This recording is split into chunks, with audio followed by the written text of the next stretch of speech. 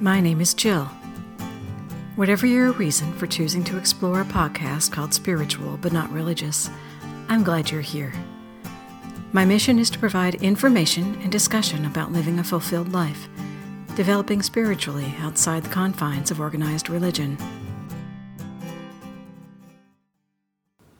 One of my first aha moments with spiritual awakening was discovering the 17th century philosopher Baruch Spinoza. I listened to a couple of things on Audible.com that brought him to life for me, and I felt like I'd found a spiritual companion. I'll put the titles and links to those Audible.com episodes in my show notes and on my blog at spiritualbnr.org. I was amazed that I had never heard of Spinoza. According to the Stanford Encyclopedia of Philosophy, he's one of the most important philosophers of the early modern period. Spinoza spent a lot of time analyzing biblical and philosophical works, and he wrote a treatise called Ethics, which challenges the traditionally accepted ideas surrounding the nature of God, humans, and the universe.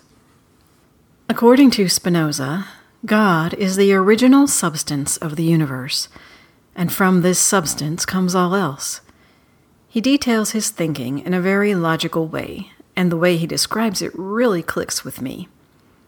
It never really made sense to me to see God as an anthropomorphic father figure with a host of angels and saints, answering prayers and sorting people into heaven and hell groups when they die.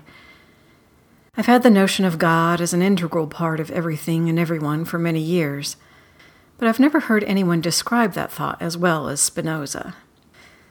Spinoza paid for his way of thinking with his life, so to speak. He grew up in a Portuguese Jewish community in Amsterdam. As a young man, he became interested in the writings of René Descartes and Francis Bacon, and he soon found himself questioning the validity of the teachings of his Jewish elders. This led to him being banned from the community at the age of 24 for the rest of his life. He moved around quite a bit after that, working as a lens grinder and publishing philosophical treatises, mostly anonymously. He knew that the religious and politically ambitious would consider his writings a threat to their rule over Europe at the time, so he was very careful with what he published. Otherwise, he was content, free to follow his own path of spiritual enlightenment until he died in 1677. My own interpretation of Baruch Spinoza's ideas goes like this. Although we don't know what came before, we do know that the universe we live in was created billions of years ago with a big bang. Flowing from that was everything that the universe contains. It cannot be otherwise. Part of that flow was the original energy that led to the explosion. That energy is equivalent to Baruch's substance. It is part and parcel of every existing person, place, and thing inhabiting this universe. Everything, from a chair to a tree to a human, is composed of atoms. Atoms are composed of smaller particles, and between and among those particles is this energy. It is what connects us to every other thing in this universe. We are all made of the original energy and particles from that first moment of existence of the universe.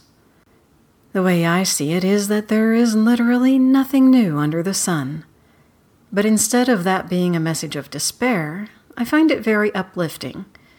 You are no different from me, and I am no different from the chair I'm sitting on. We were all born during that fiery Big Bang, and we are all connected for eternity by the stardust within us. I find this especially comforting since I lost my mother a year ago. I can now feel her energy around and within me, like she's never left. I've always been a part of her, and she'll always be a part of me. Have you ever thought about that connection between yourself and the rest of the universe?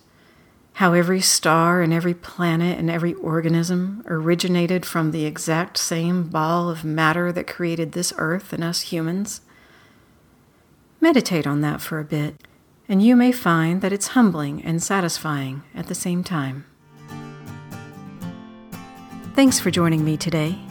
If you found the content meaningful, please subscribe on iTunes, and remember to check us out online at spiritualbnr.org and connect with us on Facebook, Twitter, and Instagram at SpiritualBNR.